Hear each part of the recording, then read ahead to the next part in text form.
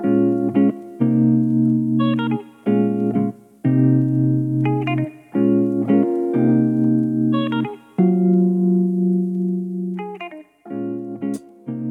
listening to Philly Who, the podcast that tells the stories of the doers, thinkers, and performers of Philadelphia. My name is Kevin Schmidlin, and today I'm talking with Thomas Dixon.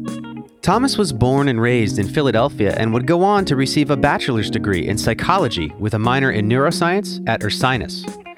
One day in 2010, while he was working at CHOP towards becoming a youth psychiatrist, an unexpected accident would change his life forever. So I was out for a run in my old neighborhood when I had been hit by the car, where I've looked over the police reports, taking notes on what they had told me to fill in the gaps, because I don't remember the accident at all. Thomas would suffer a brain injury and develop episodic memory loss, meaning that he could no longer reliably remember specific details of things that happened before a given day. He originally turned to Twitter as a means to record things like what he did, who he saw, and how he felt each day, but soon enough, it was time for a bigger solution. And once I saw that Twitter wouldn't let me search just my Twitter feed, I decided to invent my own app. Thomas's app, called Memory, has essentially become an external hard drive for his mind, and you could say that his memory is now better than ours. And it happens a bunch, where I'll talk with someone about a party that we were at, and I will know, as a result of my app, better than they will know who was there. All this and more about Thomas Dixon, his solution to memory loss, and how it could help everybody. Now, on Philly Who.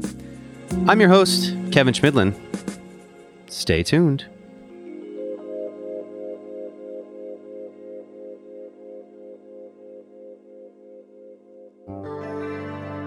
So, I gotta admit, I wasn't too sure how this podcast interview was going to go. I thought to myself, I've built a show that invites guests to tell stories, and I'm about to interview a guy who can't remember things. As you're about to hear, it went just about as smoothly as any other interview, if not more so. Between consulting his app-stored memory and a few helpful reminders from his girlfriend, Thomas proved that he's conquered his disability, and he's ready to help others do the same. Naturally, my first question for Thomas was what, if anything, he remembered about his accident. I was visiting my parents after my mom's parents had died, so I wanted to spend some time with them. And I was a runner then, so I was out for a run in my old neighborhood when I had been hit by the car.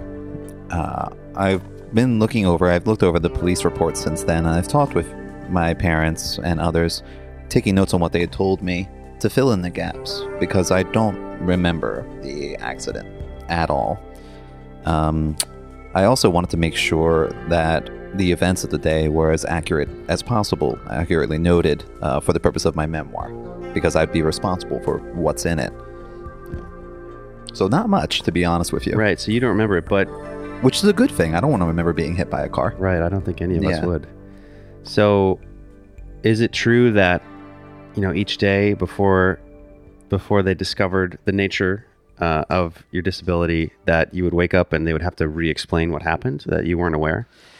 It was, I will say, not for them each day, because it's pretty obvious when, someone wakes up and they basically go who, what, when, where, why, and then they fall asleep and they wake up and they say who, what, when, where, why. Yeah. And it's pretty obvious pretty quickly that this person does not know what had happened, that there had been a brain injury of some type.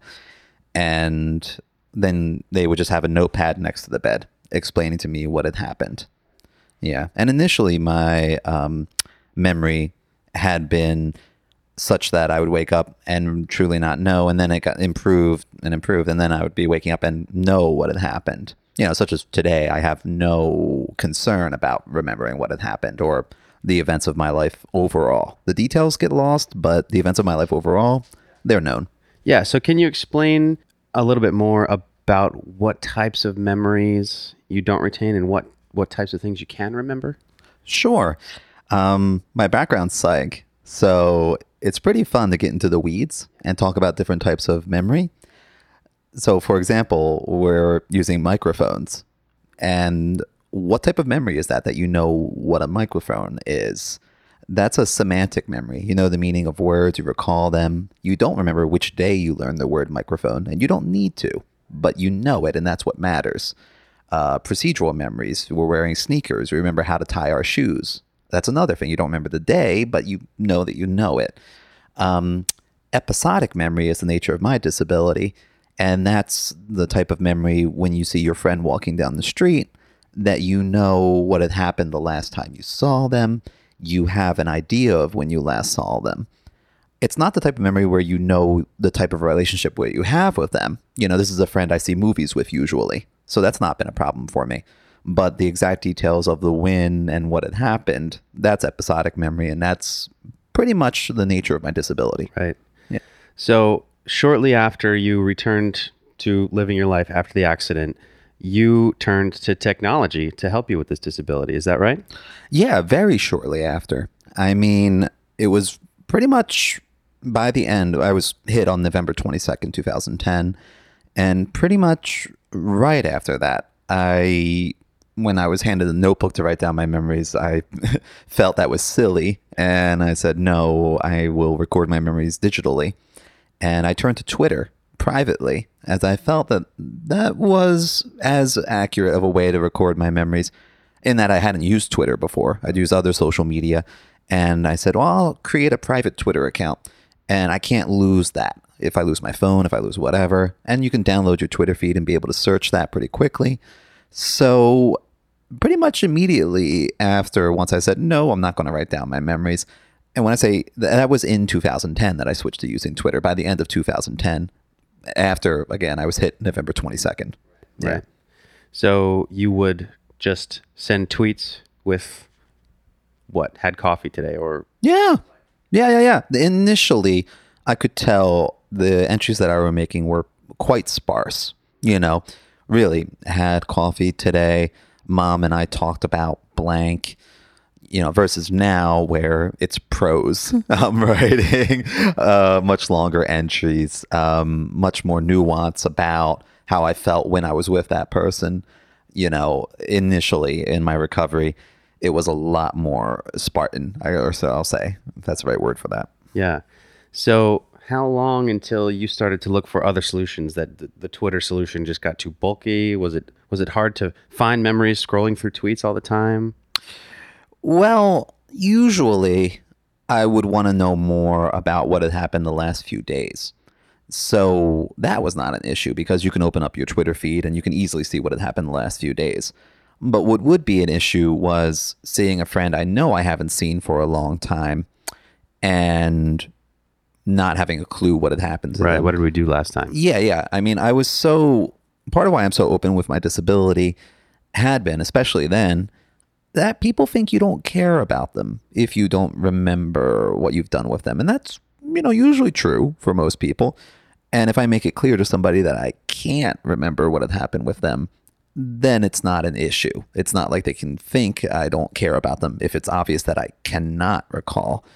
And once I saw that Twitter wouldn't let me search just my Twitter feed and it wouldn't give me the types of information that I wanted, I decided to invent my own app. Yeah. So you invented Memory? Yeah, that's right. Memory. The website is yourdigitalmemory.com. And it really suits the purposes that I and others wanting to make note of life events allow for. That you can search your entire feed. And unlike other apps, you get statistics on your entries. So you get to see if you're increasing or decreasing across time, how much you're mentioning something. So you get graphs and such like that. You get to see what time of the day you're mentioning something. The first mention, the last mention. You might be curious. This friend in my life, when did I actually first mention them? When did I first meet them? And you'll get that date. Or it's been so long since I've seen them, hasn't it? And you'll see the last mention of them. Yeah, it gives you all sorts of information to play with. I explain to people that the spectrum of memory loss, because it is a spectrum, like societally, we don't talk about it like it is. We say those who have memory loss and those who don't. And pretty much anybody I ask, unless it was their birthday last year, today, what did you do last year today? And they have no idea. But these same people don't act like they have memory loss. That's pretty much memory loss, My own is more severe. in that I don't know what I did last week, but we all have severe memory loss. We all do not remember the majority of our lives. And I think this is an app that is for everybody if I think memory loss is universal. Yeah, we do talk about Memory as having want-based users and need-based users. So people like myself, obviously, others with memory disabilities, we would need an app like Memory to help us live. And then others, want-based users, may think it's interesting, may think it's cool, may get to know themselves better than they would otherwise. Yeah, so that's how we look at the market, and that's how we are positioning Memory for those two populations. Yeah, what's interesting to me about it is, so Malcolm Gladwell just released a podcast episode recently where he dives into this idea and the fact that we really can't trust our own memories, even if we do think we remember something that happened years ago. It's very likely that the memory is just incorrect. You probably know more about this in that with the psychology type education, but yeah, it's actually funny you mentioned that. My first area of research in psychology in undergrad had been children's courtroom testimony. And of course, we can understand that courtroom testimony can be influenced by so many factors, especially with youth, as you can imagine, or actually everybody. So yeah, it happened to be funny that memory has been an interest of mine well before my injury. So then in that regard, given the fact you use your app every day, is that correct? Oh yeah. Yeah. I use my app every day, and it also shows me a daily average of entries. And, it kind of as a bell curve where most days I'll arbitrarily give you a number, say 7 entries. And if I'm too busy, then I probably won't make as many entries, but there'll be longer entries when I do make them. And if there's not much going on, maybe I won't note too much either. So that's why I say a bell curve. If it's not so busy, fewer entries. If it's too busy, fewer entries. But an average, say, 7. So would you say that I would guess that you might have a better memory in that regard than folks who aren't using the app, because we think we remember things and it's probably wrong, but you can just go and say, nope, here it is. I have the entry right here that was given the moment it happened. Would you agree? Yeah, absolutely. I know, again, my background being in psychology, I know how fallible our memories can be. And it happens a bunch where I'll talk with someone about a party that we were at, and I will know, as a result of my app, better than they will know who was there and what had actually happened that night. I tell people that my memory is as good as I make it, basically.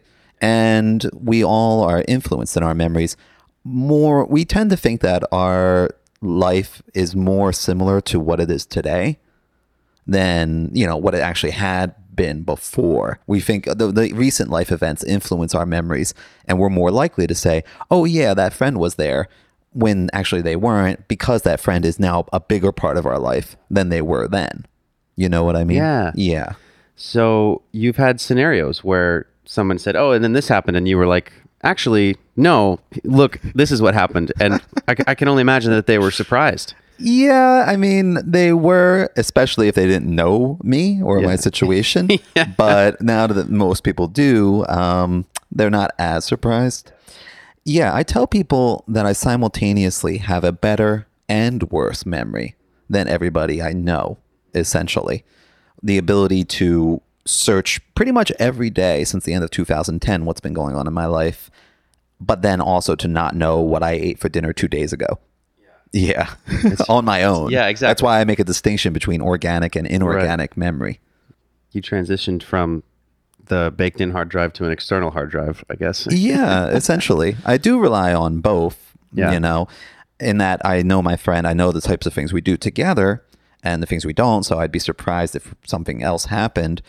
But again, I supplement that with an inorganic memory, which is something that I think we all do now. I tell people, I think it could be an interesting way of saying it. I had the right injury at the right time.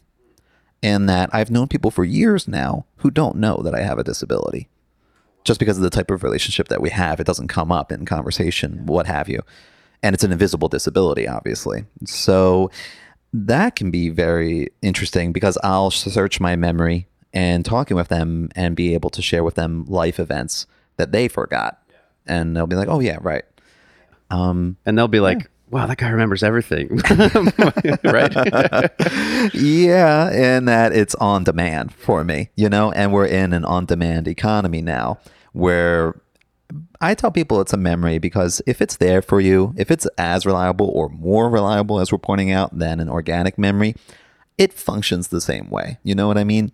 If you eat dinner because you cooked it or because you ordered delivery, it's still dinner. Yeah. You're still eating it. Yeah, It's what works. It serves a purpose. Yeah, exactly. Yeah. So it sounds like given the disability, you have a very normal life, which is great. Was there a moment where you considered your recovery from the accident complete? As complete as I could,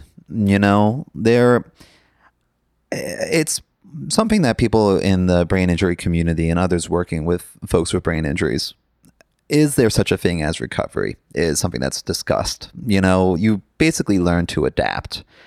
I think if I were to lose my leg, would I actually recover from that, quote unquote? I would instead adapt. I would learn how to work with it. And as much as I've learned how to work with it, I think the moment that I felt I had adjusted, I have adapted, that I had the life I wanted to have, was when I was by myself in Dubai and Abu Dhabi, because I spend New Year's Eve in a new country every year. Oh, yeah. That's a cool tradition. And getting that, it's fun. Yeah. Oh, man, I'm trying to learn what I'm wrong about. And that can be very interesting. So when I was by myself and people trusted that I would be okay in a country I've never been to before, that's when I felt that everybody else, including myself, saw that I was going to be who I wanted to be, essentially. How long after the accident was this?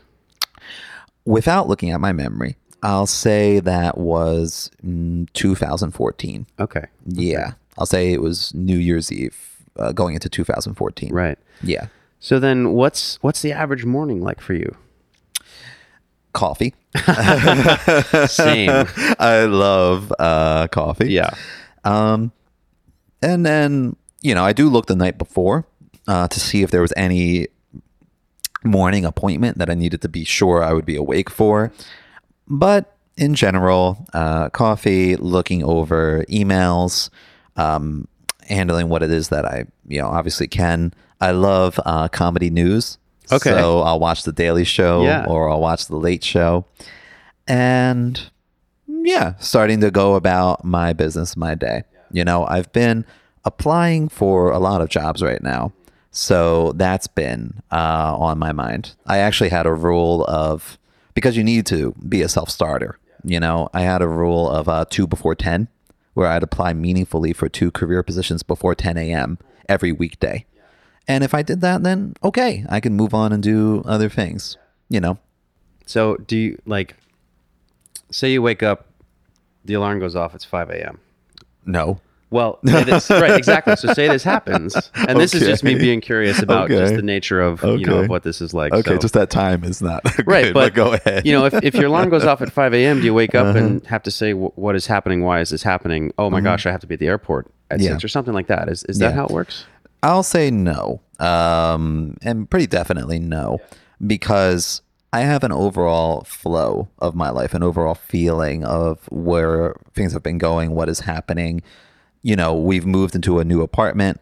I don't wake up here and feel surprised by that. Why stuff is in boxes currently because we just moved in, or the airport example. I already known that I'm going to go on this trip. I've already packed bags depending on how early the trip is. So my overall life is not surprising me at this point. Yeah. So no. Okay, yeah. No to 5 a.m. and no to your question, I'll say. So the first thought will be, damn it, why did I book this flight so early? It really would have been only because it saved me hundreds of dollars or because it was the only flight available. Yeah. So, as my understanding, Memory has been around for a couple years now. Is that right? In app development, you have different versions of the app. And is it fair to say that the app that was out before is the app that it is. You know what I mean? Yeah, You can think of a wide variety of apps that have changed quite a bit what they let you do over the years. So Memory in some basic form had been out a few years ago, but now that it has more features, it's as it is today. So yes and no is the right answer, and I think that's valid in the app development world. Yeah, definitely. Yeah. So what's Many your more plan? users now, changing of features, and of course you get feedback from users about what they really want. Features that we want to see developed. We just need to figure out the right way to do so. A number of users have asked to share memory notes with clinicians, with caretaker providers. So what's your plan right now for Memory? Our plan for Memory currently is to develop more of the features that people have been asking for, to look into how to better serve the markets which have identified themselves in Memory. And when I say that, we've seen parents recording their children's lives. Even though I call the app Memory, we see that people are recording the lives of the elderly. So people are using it for other people, not a use that I had intended. But hey, roll with it, run with it, and we can work with that, around that, and incorporate feedback, what people are looking for, So those are, be responsive is going to be a main feature of Memory moving forward. I would like to continue to have outreach with healthcare institutions as they're modernizing. These can be stodgy for sometimes legitimate reasons, like patients' lives could be at risk and the law makes it that you have to record information in a certain way. So it cannot be a fast moving field at times. If I had my choice, I would release my memoir. I would continue to do interviews such as this, creating more attention for Memory, and then continue to win contests like we've been doing. We won $10,000 recently at Temple University's Be Your Own Boss Bowl. Oh, awesome. So that was pretty exciting. Yeah. Yeah. So just you're going to continue to iterate, incorporate feedback, find the use cases that need your app, and just help it grow. Absolutely. And continue to be surprised by what had happened just as a result of my walking in to this incubator space at Temple and saying, I have an idea for an app. So yeah, let's hear that story. So you said to yourself, I need an app for this. Twitter's not cutting it. Yeah. It's time to actually take this to the next level and build something custom. So you walk up to Temple. Yeah. There is, in the student center, there's an incubator space called Blackstone Launchpad. And I was curious. I saw the signs, make your dream come true, other idealistic phrases, sayings on the windows and such. And I'm like, what are these guys about? So I walk in, I explain, hey, I had been hit by a car. I have this memory situation. I want to make an app that serves my needs and the needs of others. And they said, okay, cool. We'll get you a developer. We'll do this, we'll do that. And it just started moving forward from there, really. I had the vision for what Memory could be, but I'm not a programmer. So we have a team now of the tech side, and I tend to be the public face of Memory, having interviews such as this. And we hit it from those directions, really. Yeah. That's very cool. Looking Thank forward you. to see where that goes. Yeah, of course. Me too. Yeah. I think we all are, because it's for me, I think we're all going to face misfortune. Mm-hmm. Some face misfortune far greater than others. And to be able to turn it pivot it into something that helps pretty much everyone is just really admirable. Well, thank you. I'm flattered to hear something like that. And yeah, let's drink some lemonade from those lemons, right? Exactly. Yeah. So has there been a time when your episodic memory loss has put you in a particularly tough spot? One of the reasons I'm so open about it is because of how it could put me in a tough spot. Mm-hmm. So it's better for folks to be aware. Yeah, like as I was saying earlier, people really don't feel offended if you don't remember something about them when it's not your choice to remember something. Yeah, when you can't, you know? So I had lost my state ID and one of my bank cards when my girlfriend and I were recently in South Korea. Yeah, and we had no clue where they went. And I was just glad I had my passport and another card. Yeah.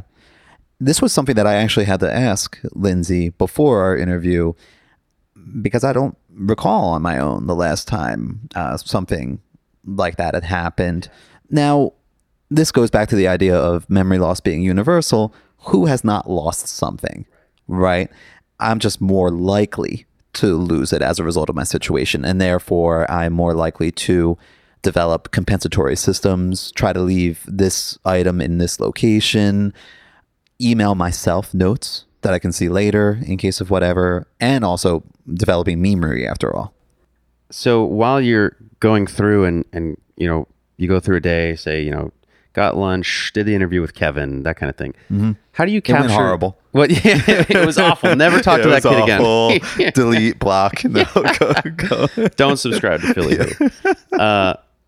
How do you capture how you feel about what happened? How you know, your emotions in a given moment, how you reacted.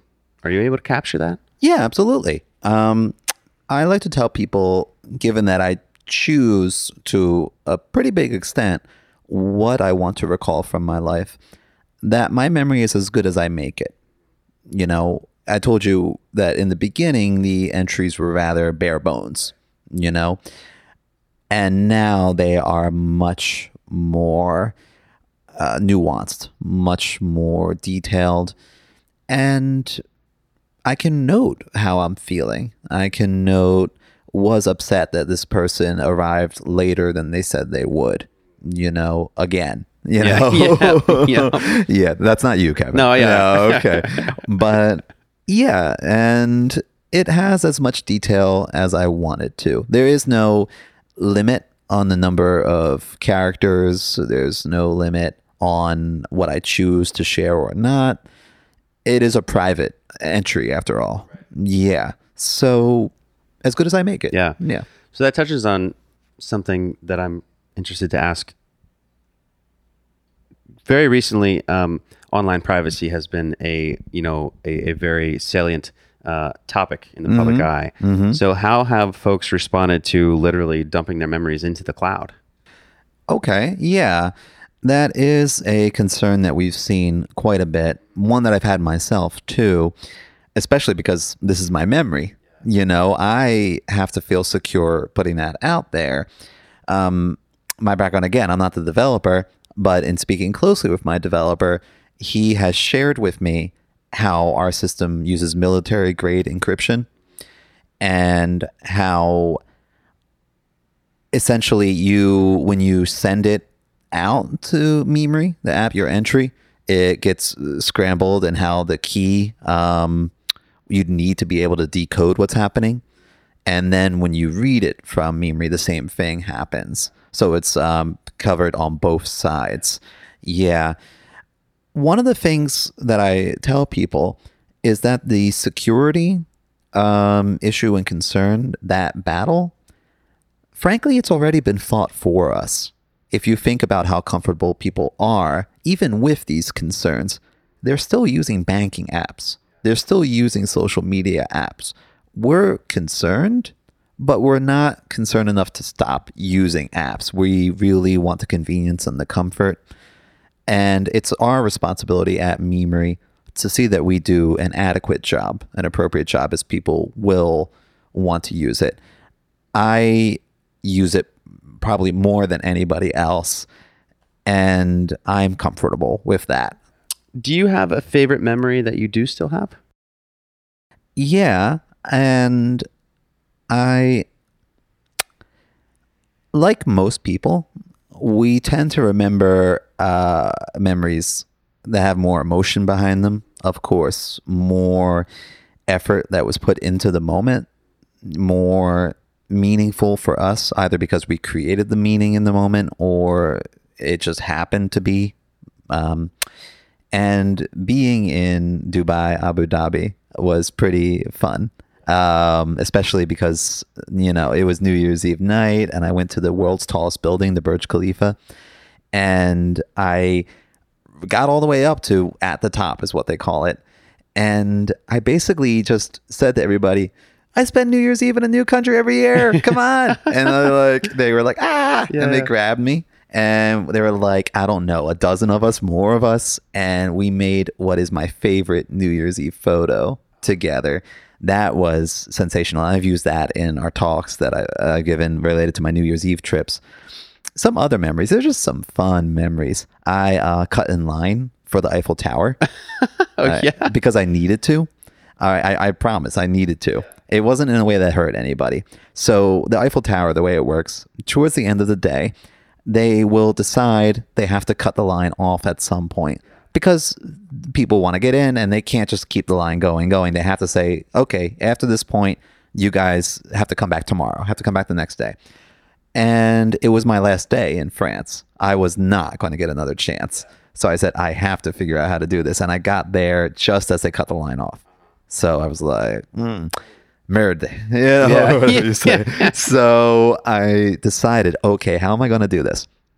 So like any other tourist, I'm gawking, I'm looking around, pretending to gawk at the buildings, look around and such, point to this thing, to that thing. And I get close to the line. And then I start sidestepping into the line, slowly but surely. And it works. All right. But this little kid in the line is looking up at me. And he's saying whatever to the people around him in another language. I don't know what they're saying. And they're looking at the kid going like, well, they're just shrugging their shoulders, whatever. Guess what I did? I'm standing in the middle of this kid's family. I cut in line into the middle of this kid's family and he's looking up at me like, where did this guy come from? And once I realized what I had done, I took a step behind the family and everything was okay then. So the family was just kind of letting you stay there? Well, yeah, I mean, I guess he's with us. It shouldn't, I don't think it bothers them because they still get to see we get to see the Eiffel Tower, but it was pretty funny to confuse this little kid. And that's an example of the sorts of memories that I have. Yeah. So that was before or after the accident? After. After the accident. Yeah, okay. yeah. Both of those New Year's Eve trips were after the accident. And that was particularly salient for me to go back on these New Year's Eve trips because I've been doing those before my injury. And the fact that I was alone in a foreign country, people felt like I'd be okay enough that I would do this. That's when I felt pretty independent again. Yeah. So you were able to, you told that whole story from your natural memory. So that's a memory that you actually have. Yes. Okay. Yes.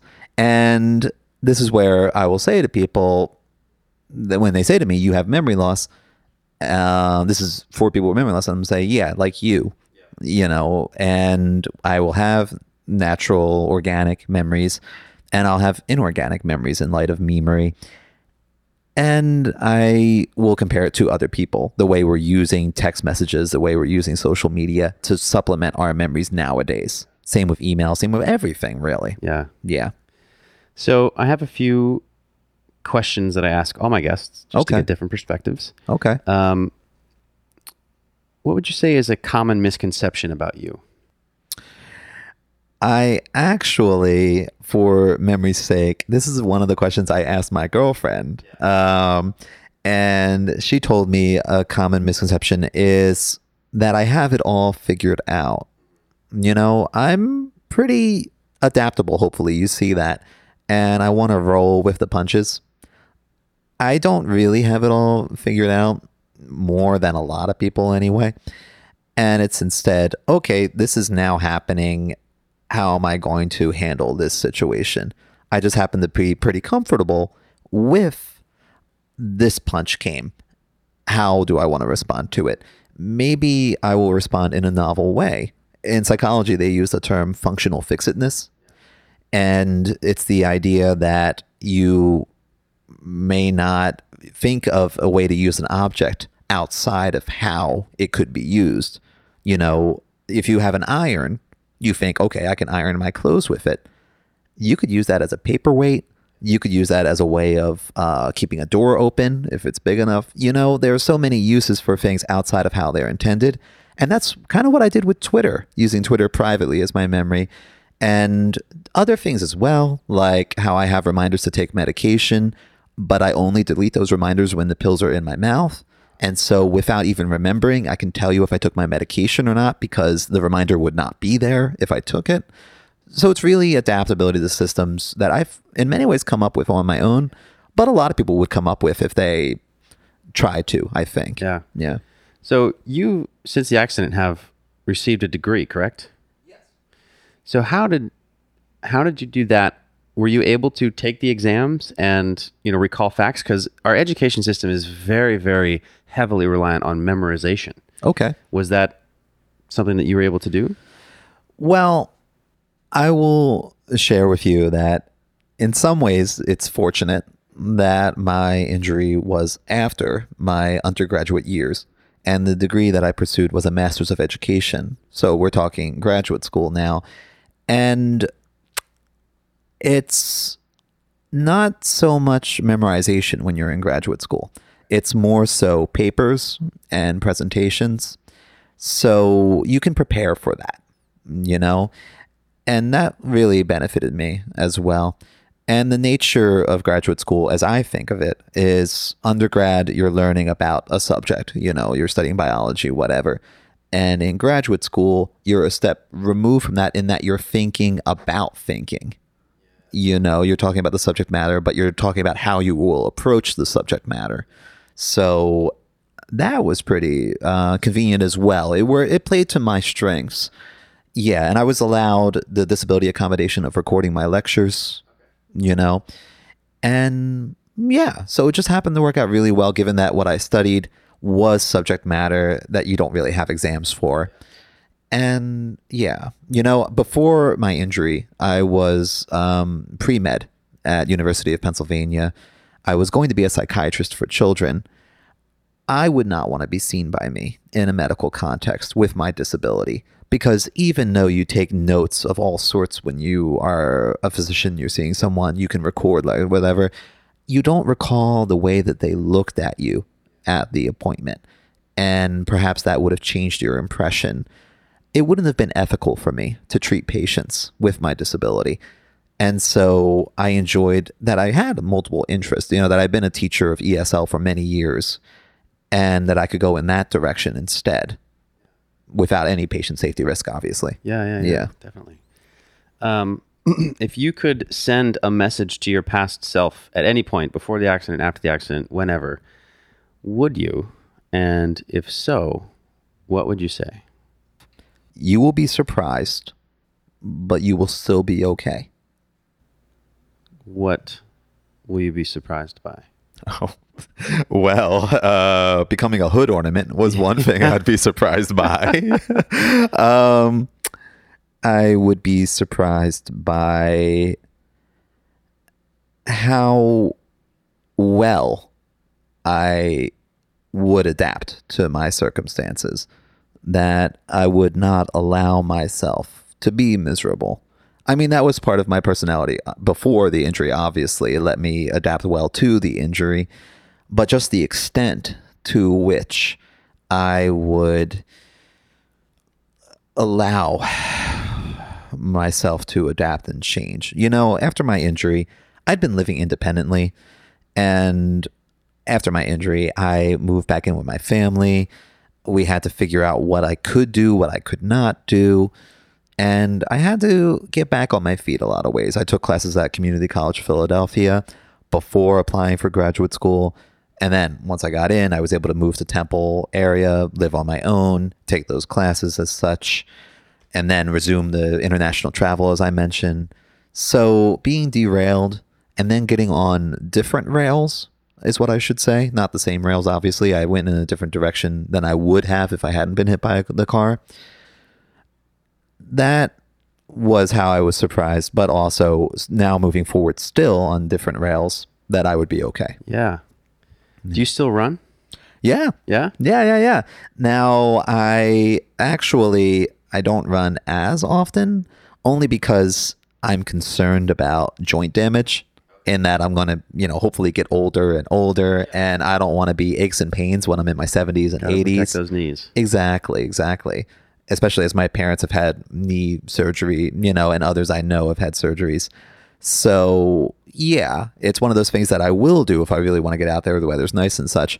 But more now, I will use the elliptical. Yeah, and alternate with weightlifting and such. Yeah. So how do you think Philadelphia has played a role in your journey? Well, I am a Philadelphia native. I grow up in the area that I call Port Fishington. Because depending on what you want to call it, you can call it Port Richmond, Fishtown, or Kensington. Yeah. It just all comes together around that area. And I would say my Let's Love Each Other tattoos can share a bit about my attitude with Philadelphia. On my left arm, it's Let's Love Each Other with the love statue. And on my right arm, it's Soro Soro Saranghaja, which is Korean for Let's Love Each Other. Yeah. And it has hearts instead of the circles. So I thought that was cute. Now, while that's for other people to see, it's actually a reminder for myself because I see it more than anybody else ever will, So that's something I carry forward, thinking about Philadelphia. And other than that I'm going to keep seeing changes in Philadelphia. Yeah. So what do you think is the biggest challenge facing Philadelphia today? I would say pretty much the same as any other city, which is equality, access to resources, what is or is not affordable, and relatability. How comfortable are we, based on who we are, who we're not, walking around different neighborhoods of Philadelphia? Can you comfortably or feeling safely walk around areas of the city? And how well we all come together as a city. I think that's a pretty big challenge and concern, mirrored in multiple cities. Yeah. So on the flip side, what's the most encouraging thing that you see in Philadelphia today? I would say that there is enough personability, relatability here. And depending on how you feel about it, there is definitely a huge amount of development happening, especially in my old neighborhood. It defeats this joke that I had heard about Philly previously. I went to Philly last weekend. It was closed. No, not really anymore. There is that sense now of a boom time for Philadelphia.